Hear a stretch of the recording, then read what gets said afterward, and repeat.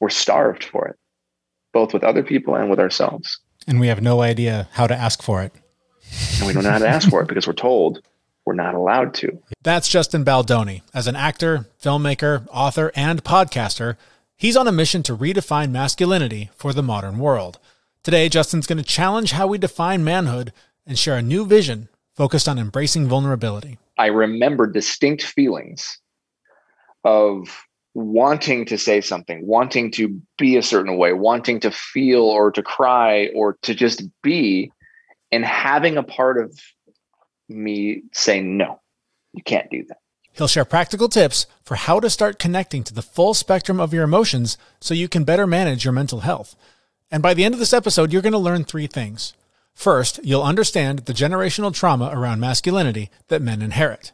Then, Justin will map out how to move beyond expectations that leave men feeling ashamed or inadequate. He'll also share everyday habits to help you reconnect to your feelings without judgment.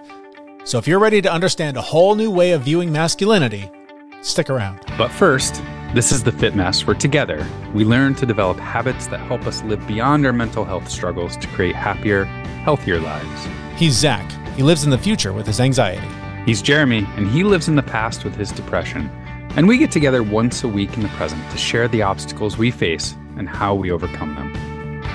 This is a topic that means a lot to me because in a lot of ways, it's the foundation of this show. It was the fact that you and I were able to have pretty open and vulnerable conversations about our struggles to be healthy, to be happy, that gave us the idea to do this publicly and to share the struggle that is life and trying to take care of yourself.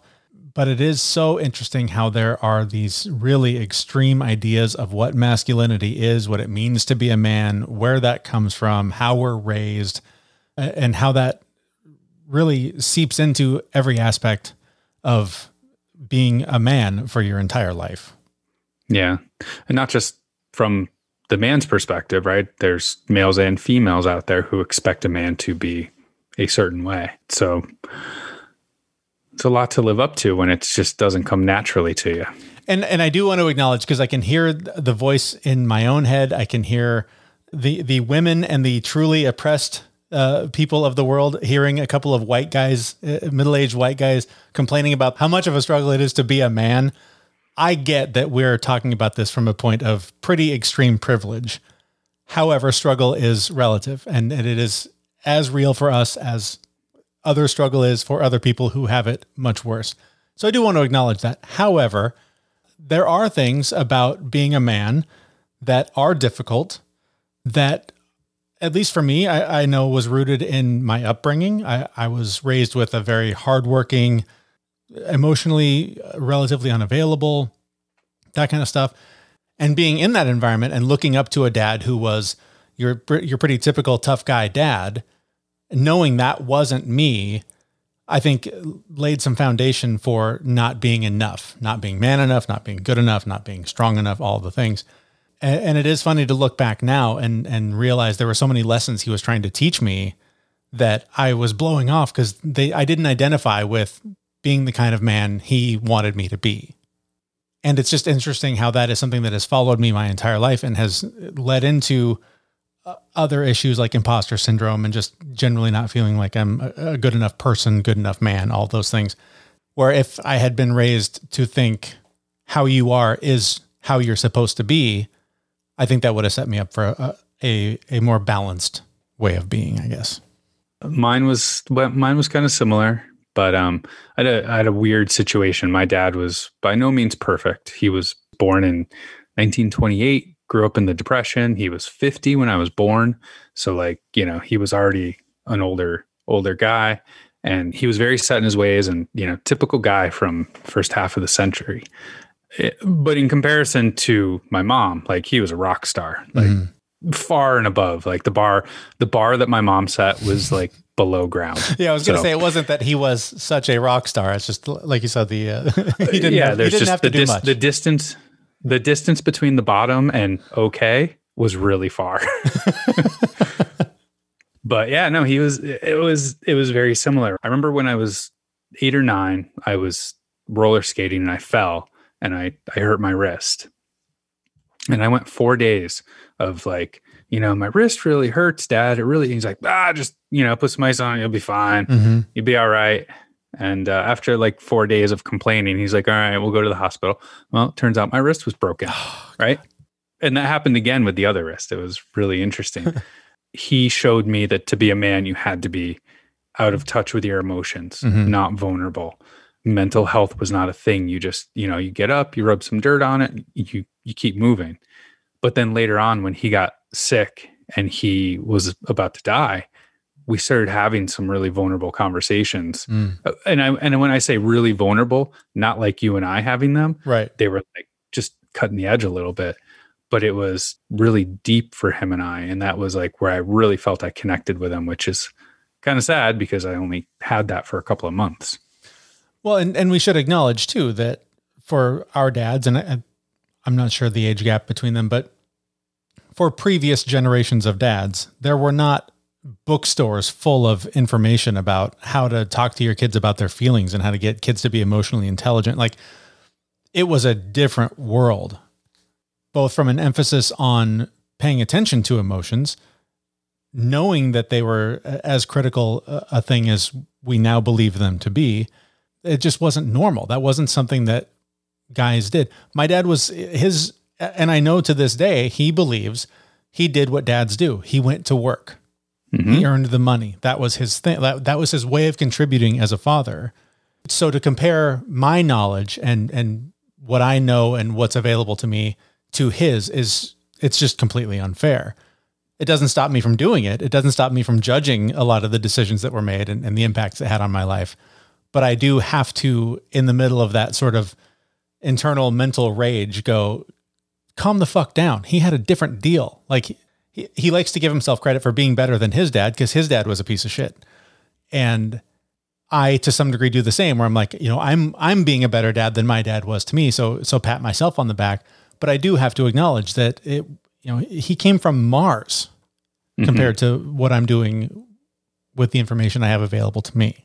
Yeah. The access to the resources that we have today is incredible. Like, it's a game changer. I mean, it doesn't surprise me that the chain of parenting is being broken as big as it is right now.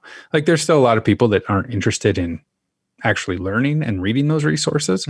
But, you and I are parenting so differently than our parents did. And, all my friends, a lot of people I know, they're doing the same thing. So it's really great to see that. Well, and speaking of the resources, I mean, we're going to get into a really interesting conversation in just a minute about masculinity. And I've been involved in some online sort of debates or discussions about what masculinity is. Is it toxic inherently and all these things? And there are so many people that are hung up on the, it's a definition. It's just like a number. You can't change the definition of something. Well, first of all, we change the definition of words all the time. That's a very common occurrence. However, in this case, anyone who's hanging on to the definition of masculinity as their root in what it means to be a man, you haven't read the definition, because it literally, and I'm pulling it up right now on the dictionary online. One of those resources that we as dads have access to. Right. Definition of masculine: male, having qualities appropriate to or usually associated with a man. All right. So no emotions, right? Nothing. Not only Bury that, them. Not only that, having qualities appropriate to or usually associated with a man. That is open to evolution. That is open to change. That is something that the 5 characteristics of being a man are not there in the definition. So you can hang on to your definition, but it's not that one. Yeah. And I just think it's important. Here's what I know.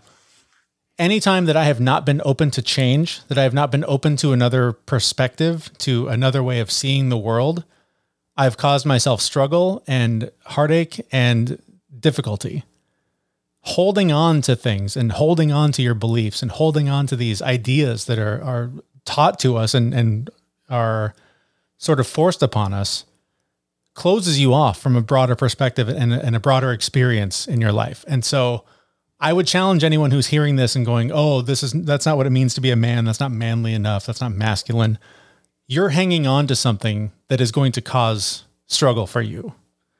So I would hope that you would open yourself up to the idea that what you believe it is to be a man may be something else.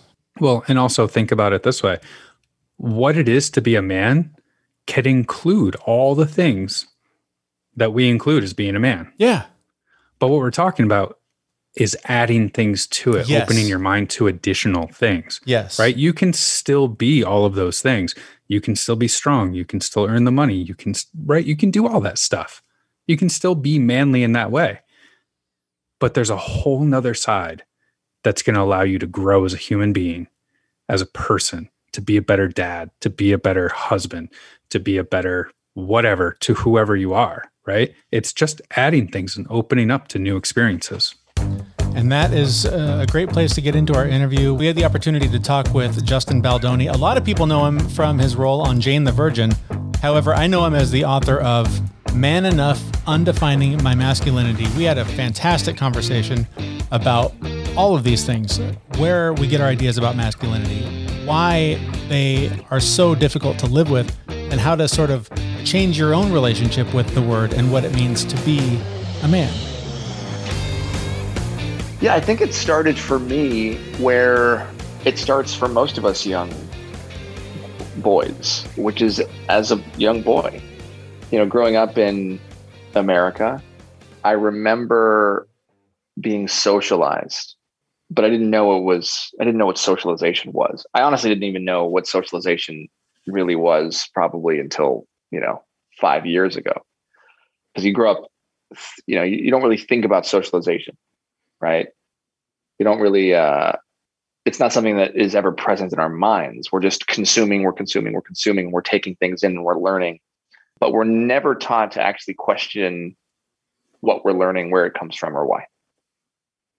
So growing up, I remember distinct feelings of wanting to say something, wanting to be a certain way, wanting to feel or to cry or to just be, and having a part of me say, no, you can't do that. You can't be that way. There'll be a consequence if you do that. Don't say that. Don't let him see that. Don't let them see that. Don't tell her that. Right. There's just this, like, it's this barrage of this internal police force of masculinity that just governs our every action or like non-action, our thoughts, our subconscious thoughts. But I remember that feeling. I couldn't put a word on it. I couldn't tell you what age I was. I just remember a lot of these feelings. And then growing up, you're taught to be mean to the girls. How do the girls know that we like them? Well, we got to be mean to them, of course. How do they know if you don't hit them in the head with a lunchbox? I mean, it's so obvious. And when you think about the things that we learned, you just go like if aliens were to come visit us, they'd be like, what is wrong with you guys? You have these feelings, yet you're not allowed to feel these things. You express your like by being mean. It's just, it would be very, very confusing, I think, to another species to see the way that we govern ourselves and just the way that we allow ourselves to be trained really to be robots and not human beings. So all I had to say, this is a long ass answer to your question, but maybe it's because I've done so many interviews already today. I'm just feeling comfortable with you guys and I could just not be super eloquent. I just remember feeling like who I knew I wasn't acceptable. I wasn't allowed to be who I wanted to be, because if I did, I'd be having to trade in an element of an allegiance to my gender. I'd be having to hand back that card that told me that I was one of the boys, right? Because part of being in the boys club is no girls allowed, right? Mm-hmm. But I like girls. I liked girls before I was sexually attracted to girls. I was more comfortable with girls before I wanted to sleep with girls. I liked talking to them. I liked acting and playing dress up, but I also liked sports and trucks. So there's no space. It's like you have to pick one. And that's a false choice. It's a false narrative. I resonate to a lot of what you were just saying. I as we started doing a little bit of research for this talk, I found your TED Talk and I was watching it and I started to tear up a little bit just because there was somebody saying things that I was feeling. And, the programming that you talk about kicked in immediately. And I, wiped my eyes and looked around to make sure nobody saw that.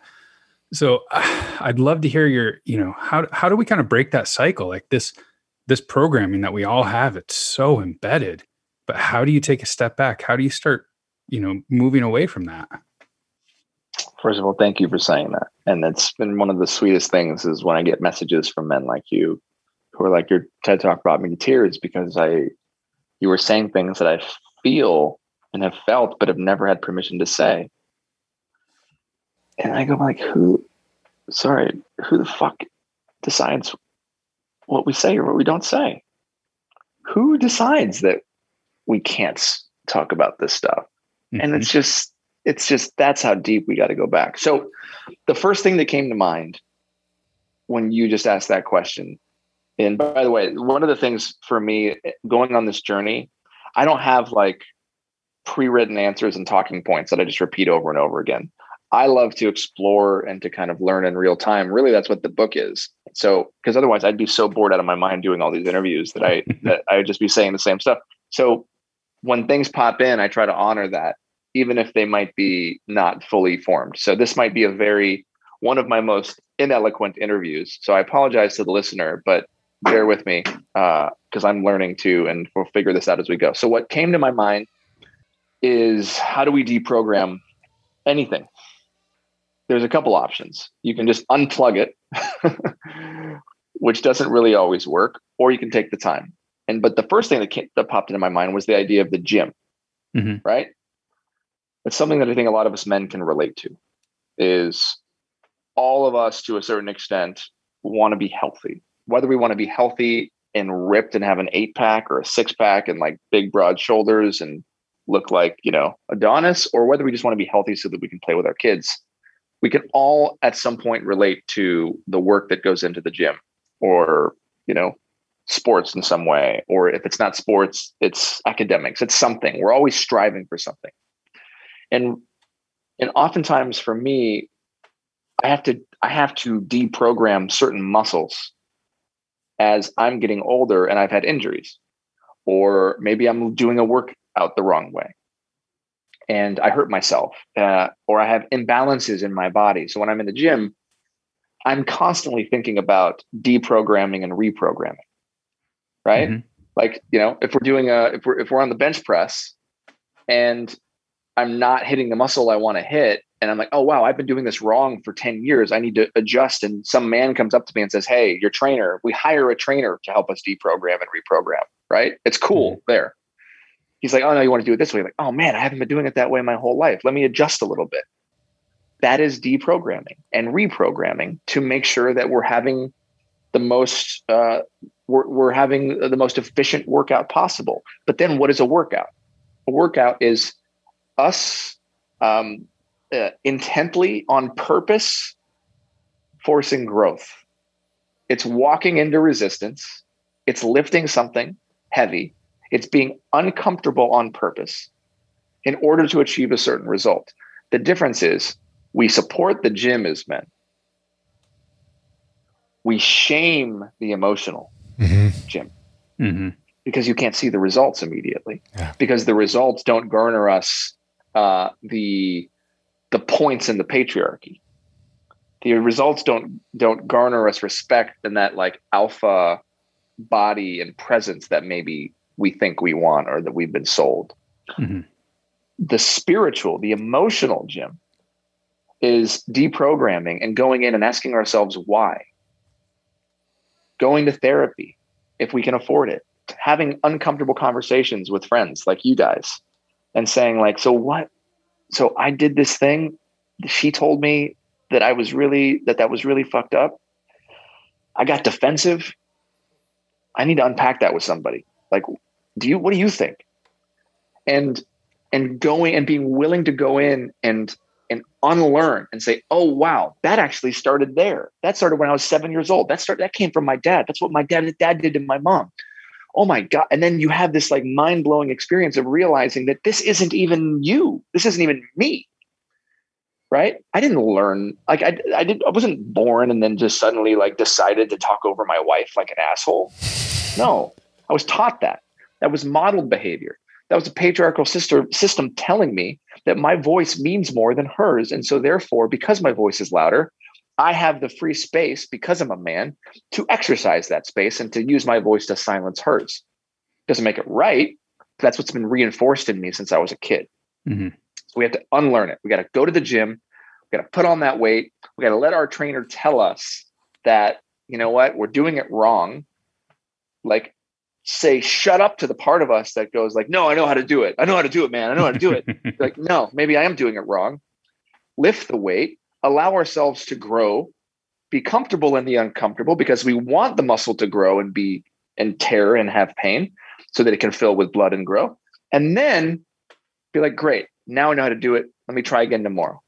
You mentioned your dad. I've heard you talk about your dad and how he was kind of the sensitive guy and you wanted him to teach you to work with your hands and all that.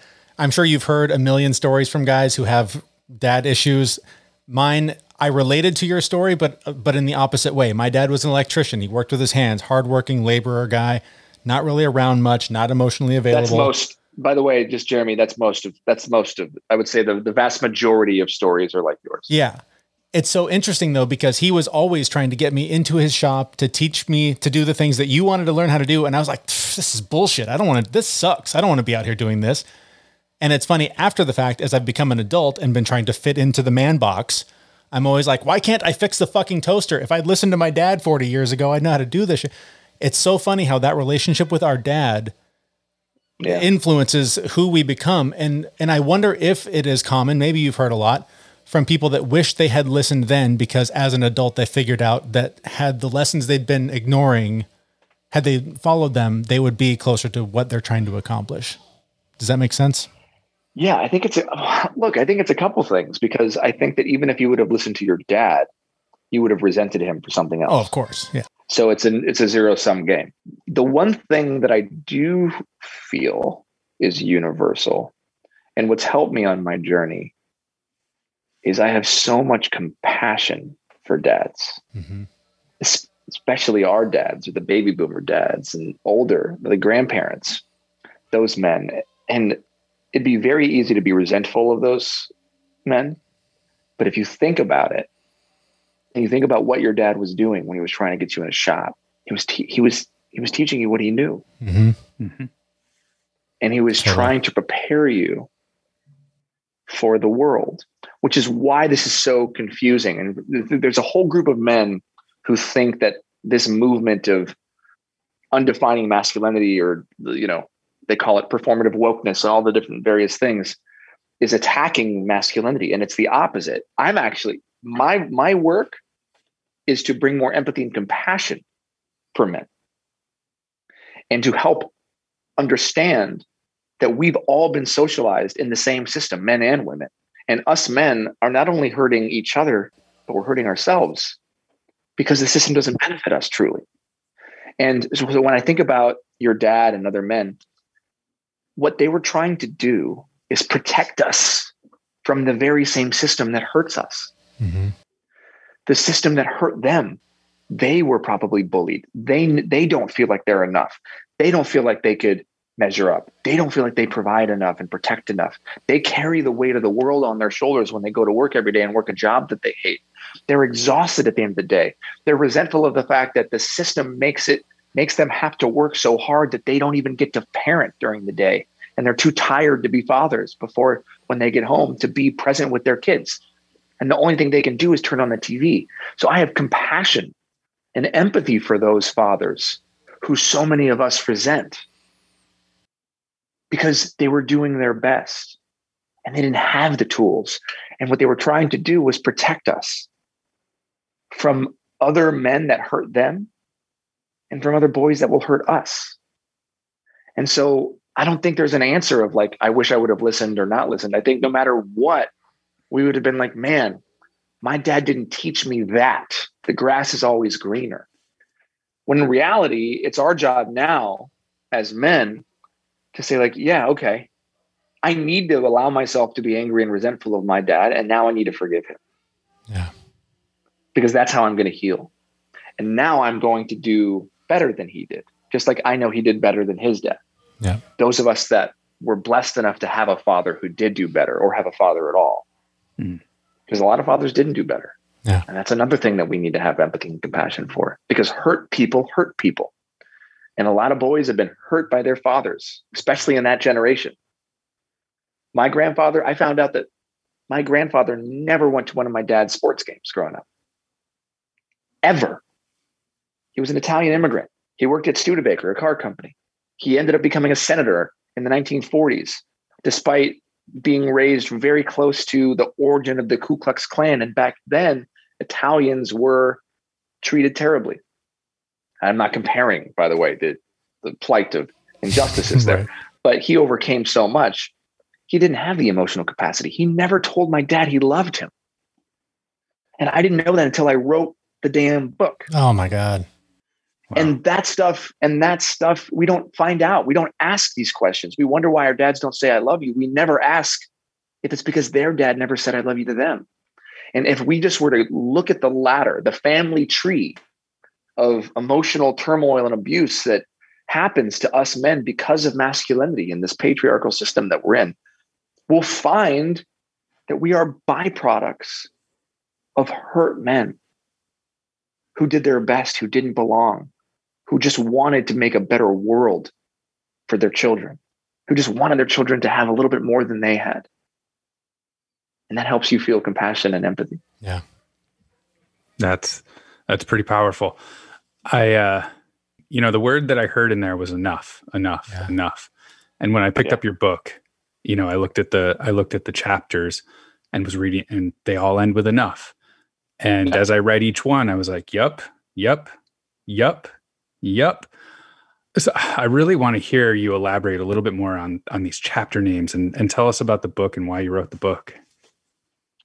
Well, for me, again, it was, this has really been a discovery. So for one, the book is not an attack on men. It's an invitation to men. If anything, it's a love letter to men. And if men would just open their hearts to this book and read it with the women in their lives, I know that the women in their lives would have so much more compassion and empathy for them. Mm-hmm. And I wanted to reclaim the phrase that I think has hurt us: to be man enough, to man up, right? All of these types of things that we know, whether it's been said to us or not, every boy has had it said to them in some way, and that sticks in your mind. And what if we could reframe what that challenge looks like?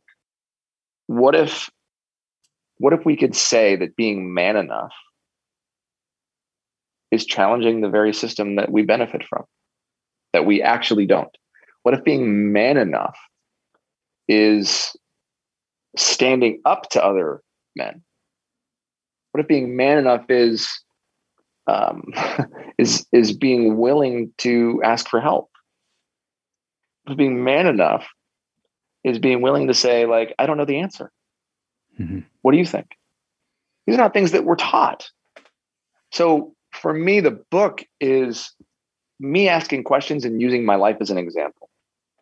And I just use stories here and there, and I talk about things that are important to me, and I talk a little bit about my journey. So it's somewhat of it's like tiny bits of memoir, but it's only there because I didn't want to write a book that didn't have personal experiences to back up what I'm saying. Mm-hmm. Because I wrote this book for me. Mm-hmm. I wrote this book for me at all of the various ages when I needed this book, when I wish I had this book, when I wish somebody would have talked to me and told me that I'm enough as I am and I don't have to prove myself. Somebody would have just told me that, like, it's okay to not know the answer, that I don't have to do it alone, that true strength is telling somebody that you're hurting. Mm-hmm. And so every chapter in the book, and it was really hard to figure this out, but because we actually had to end up combining chapters because the book ended up being way too long and we had to shorten it. Every chapter really could be its own book. Is we took these areas that I think every man consciously or subconsciously feels like he has to measure up to in society or against or in comparison to other men. And I wanted to put those in and frame the book around these chapters. So it's brave enough. It's big enough, right? Body image, our dick size, all of it. It's, smart enough, confident enough, successful enough, dad enough, loved enough, right? It's all of these things that we compare ourselves to. Mm-hmm. And it's an unrealistic, never ending climb And that all it leads us with is discontentment. We're never going to be happy, because that's how the system works. That's how masculinity and the patriarchy works. Is it tells us that we measure our masculinity in comparison with somebody else. So it's a measured thing, right? Mm-hmm. So it's not given to us, it's earned, and it can be taken away. Mm-hmm. That doesn't make it. How does that make any sense? Yeah. So you're telling me that my worth as a man has to be earned, compared, and it can also be taken away? Well, what's that going to do? I'm going to be raised with anxiety and stress and anger and feeling like I'm not enough, and that I'm not smart enough, and I suck, and that all of because I'm always seeking validation from the outside world. My masculinity is a constant comparison with external factors that are not in my control. And as we know, that is a recipe for disaster. So that's kind of the framework of the book. It's really an invitation. And as I'm very clear in the book, I don't have the answers. It's not a self-help book. I'm not like, okay, here's 10 things you can do now that you read this chapter. Here's 10 ways that, there's a couple times where I give some things that have helped me because I didn't want to leave people with nothing. But the biggest thing that this book does is it makes you hopefully ask the question, why? And go into your heart to find out, well, what makes me tick? Do I experience this? And you know what? Maybe some men won't. There's a lot of men like you that will. So much of what you do in the book is what we've been trying to do here, and it's very much the same. We are not experts. We're sharing our exploration, our journey into all these different tools and tips and tricks and things that we try to do to improve all aspects of our lives. And it has, for us, also been very much a learning process. I'm curious, since this came out, since you've been doing these interviews and hearing from people, has any of the learning that you experienced writing the book evolved? Have you learned more? Is there something where you're like, wow, I hadn't even considered this when I sat down to the computer to start writing this book? Oh yeah. There's so much more. There's so much more. I mean, one of the things that I've thought a lot more about that I couldn't really write about is, the internal misogyny that women face. And because one of the things that I've been getting a lot of is messages from men saying, hey dude, I cried in front of my girlfriend, wife, and she basically told me to man up. Oh my God. And this happens all the time. And that was one of the things that I didn't touch on in the book, but there are a lot of female authors like Bell Hooks that write about this type of thing, which is an important thing to note, and that women and men are raised in the very same system. Mm-hmm. Men are told that we have to be a certain way, and women are told that men have to be a certain way. Yeah. Right? Totally. That's separate from women being told that they have to be a certain way. And so, of course, women are going to be raised in a system that subconsciously they have to unlearn the way that they're told a real man is, who they should be attracted to, who they should be drawn to, right? That's why the myth of this emotionally unavailable alpha male is so destructive, because all it's doing is perpetuating this ridiculous idea or notion that men don't want emotional connection. Yeah. When in reality, we're starved for it, both with other people and with ourselves. And we have no idea how to ask for it. And we don't know how to ask for it because we're told we're not allowed to. Yeah. I think every man should read A Will to Change. Bell Hooks. It's probably the book that helped me the most on this journey and challenged me the most. But we all, and I talk about this in the book, is every young boy engages in an act of soul murder. This psychic act of self-mutilation, where we literally sever ourselves from our feelings, from our hearts, and we don't know how to get it back. Yeah. And we spend our lives trying to build a bridge between our heads and our hearts, because on one hand, women want us to be more emotionally available, and on the other hand, when we're punished, and we don't know how, we can't ask for help, but we're depressed and we don't know what to do because we're comparing ourselves with everybody else, and we're trapped. Right? It's like putting a soul in a robot and saying, figure it out. Right? That's your next movie, by the way. There's post-apocalyptic movies. I mean, right? Who knows with the future of AI and where we're going? It's just like, but it's funny. And I had this realization about a week ago on this journey, and this isn't in the book. I wish I would have put it in the book, but I was in one of these conversations, and for the sake of it, I just was talking about the definitions of what it means to be masculine and feminine. Mm-hmm. And I said, let's just Google it in real time. So we just I Googled masculine and feminine, and we looked at there was 10 different ideas of, websites of here's the 5 or 10 traits of what it means to be masculine. And here's the 5 or 10 traits.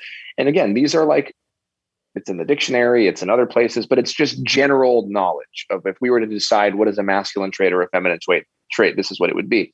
And I was looking at it and I realized, oh my God, if I wanted to build a robot, if I was Elon Musk, who might be a robot, but if I wanted to build a robot, I would build the robot with only masculine qualities. It would take direction. It wouldn't ask questions.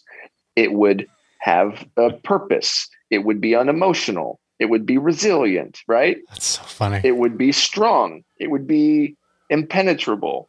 You would build the most badass, best robot if you took all the masculine qualities. It would have sense of direction, right?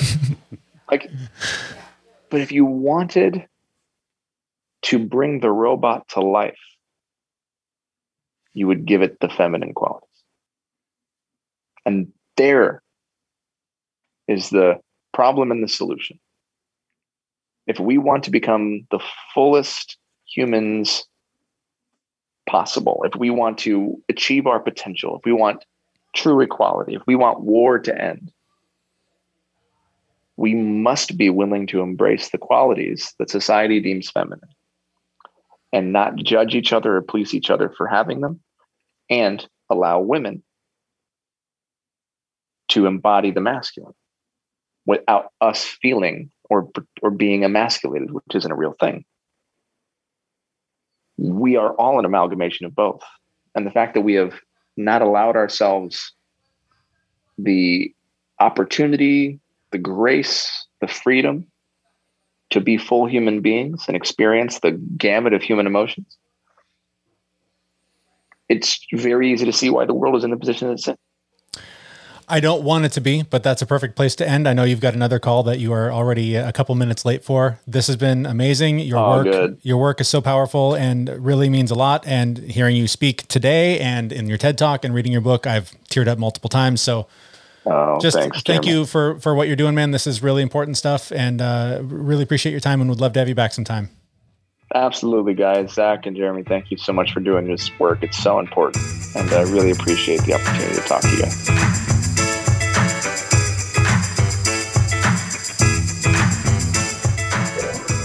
All right, that was Justin Baldoni. You can find out more about him and his book through the links on our website, thefitmess.com. Just look in the show notes for this episode.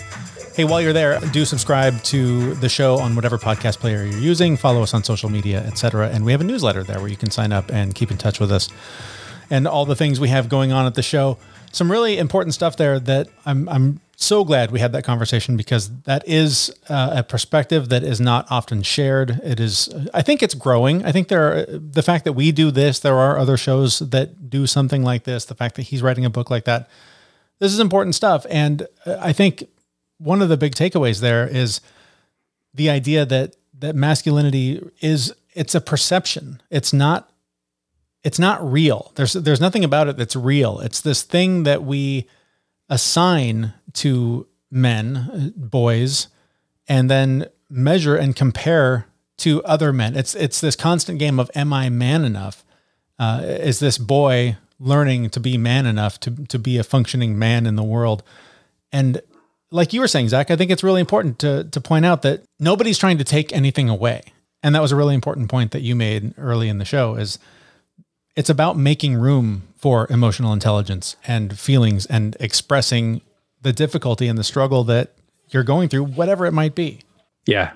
I know when I opened myself up to kind of the other side a little bit and those things started building, none of the other, air quotes, manly things really went away.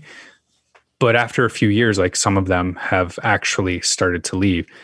Some of them, not all of them. So we've got something broke in the house yesterday. And, my very first thought was like, well, I'll just fix that myself because that's what I do. Right.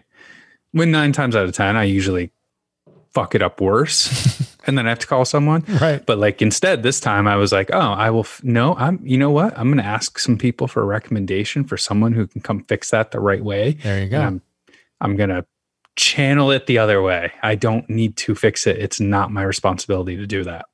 I don't have to. That has been one of the biggest struggles of my life and in my relationship with, masculinity or whatever, is the fact that I'm not a handy dude. I can't fix things. Like you, when I try, I tend to fuck them up worse.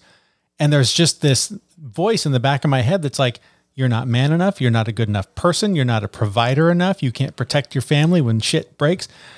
And that's all bullshit, because I can call somebody and I can hand them money that I earned through the thing that I do that I'm good at to make them fix the thing that I don't like.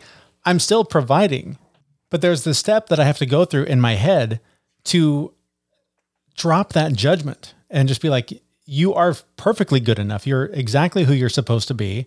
And it doesn't make you less of a man because you can't fix the toaster. It's such a stupid thing, but I have to like talk myself through that every time I can't do the thing I watched my dad do. Yeah. And so I am relatively handy. Like usually when I screw things up, it's like, it's the big things, like, because I try and tackle it myself. But what really gets me is like, when I'm at work, when I'm leading people, right, I talk to people all the time about their strengths. And, in some cases, it's good to work on your weaknesses, right? So like for my physical journey, right, for like, working out and things like that, I need to focus on my weaknesses because I need balance. But like from a skills perspective, if you have a weakness, and I tell people this all the time, like if you have a weakness and you put effort into it, the best you're ever going to get is mediocre, right? If you have a strength and you put that same effort into that strength, you'll 10x it. Yep. Right? Delegate your weaknesses, focus on your strengths, and you'll be fine. Yet when something breaks in the house, I'm like, well, I don't know how to do that, but I'm going to certainly try, and I'm going to focus on my weakness. So like I tell, I preach and I don't listen sometimes. And I guess the last thing I want to say about this is that I think you even mentioned at the beginning of the show about women's perception of masculinity. And I think a lot of the people that I've debated about this issue would hear us talking about this and say, you're a couple of woke idiots. You're completely off base on this. I will only present as evidence that they're wrong with the fact that we hear from women that listen to the show that say all of the time, man, I wish my husband was as open as you guys. Man, I shared this with my boyfriend because he needs to know that guys can talk like this. Women want to hear men open up. They want them to be vulnerable. They do also want the tough guys sometimes. And it's a tricky act trying to figure out at which time to be which guy, but there has to be room for both. There can't just be the one closed off robot that is there all the time trying to lead and fix and repair and do. You also have to feel, and you have to share that. It happens so often. So like at work, if there's a woman who is higher up in the ranks and she's just as aggressive as a man, it's abnormal. And people go out of their way to make sure that everyone knows that that person is hyper aggressive. Right. And they're just being a normal level of aggressive. But on the flip side, right, as a man, when you do open yourself up, when you are vulnerable and take on some of the traits that women have long known that are valuable, right? It's looked on as a weakness, right? Yeah. When it's just normal, I can't stand that, how that viewpoint is there. Right. And it's, again, it's artificial. It's this thing that we've created and is perpetuated. And that's where, I hope conversations like this one and episodes like this are some early steps in trying to combat that and change, I guess, the way both men and women are seen in the world. Right on. I'm going to go crack a beer can on my head. All right, bro, we better wrap this thing up. Got to hit the gym and get jacked. All right, well, I think that's enough of two privileged white guys complaining about their problems. We're going to wrap this episode up. Thank you so much for listening. Again, if you have not already, please do subscribe at thefitmess.com. All the links to the various players are there. All of our social media links are there, and you can sign up for the newsletter. But that's going to do it. We will be back with a brand new episode at thefitmess.com. See you, everyone. We know this podcast is amazing and doesn't seem to lack anything, but we need a legal disclaimer. Prior to implementing anything discussed in this podcast, it is your responsibility to conduct your own research and consult your physician. You should assume that Jeremy and Zach don't know what they're talking about, and they're not liable for any physical or emotional issues that occur directly or indirectly from listening to this podcast.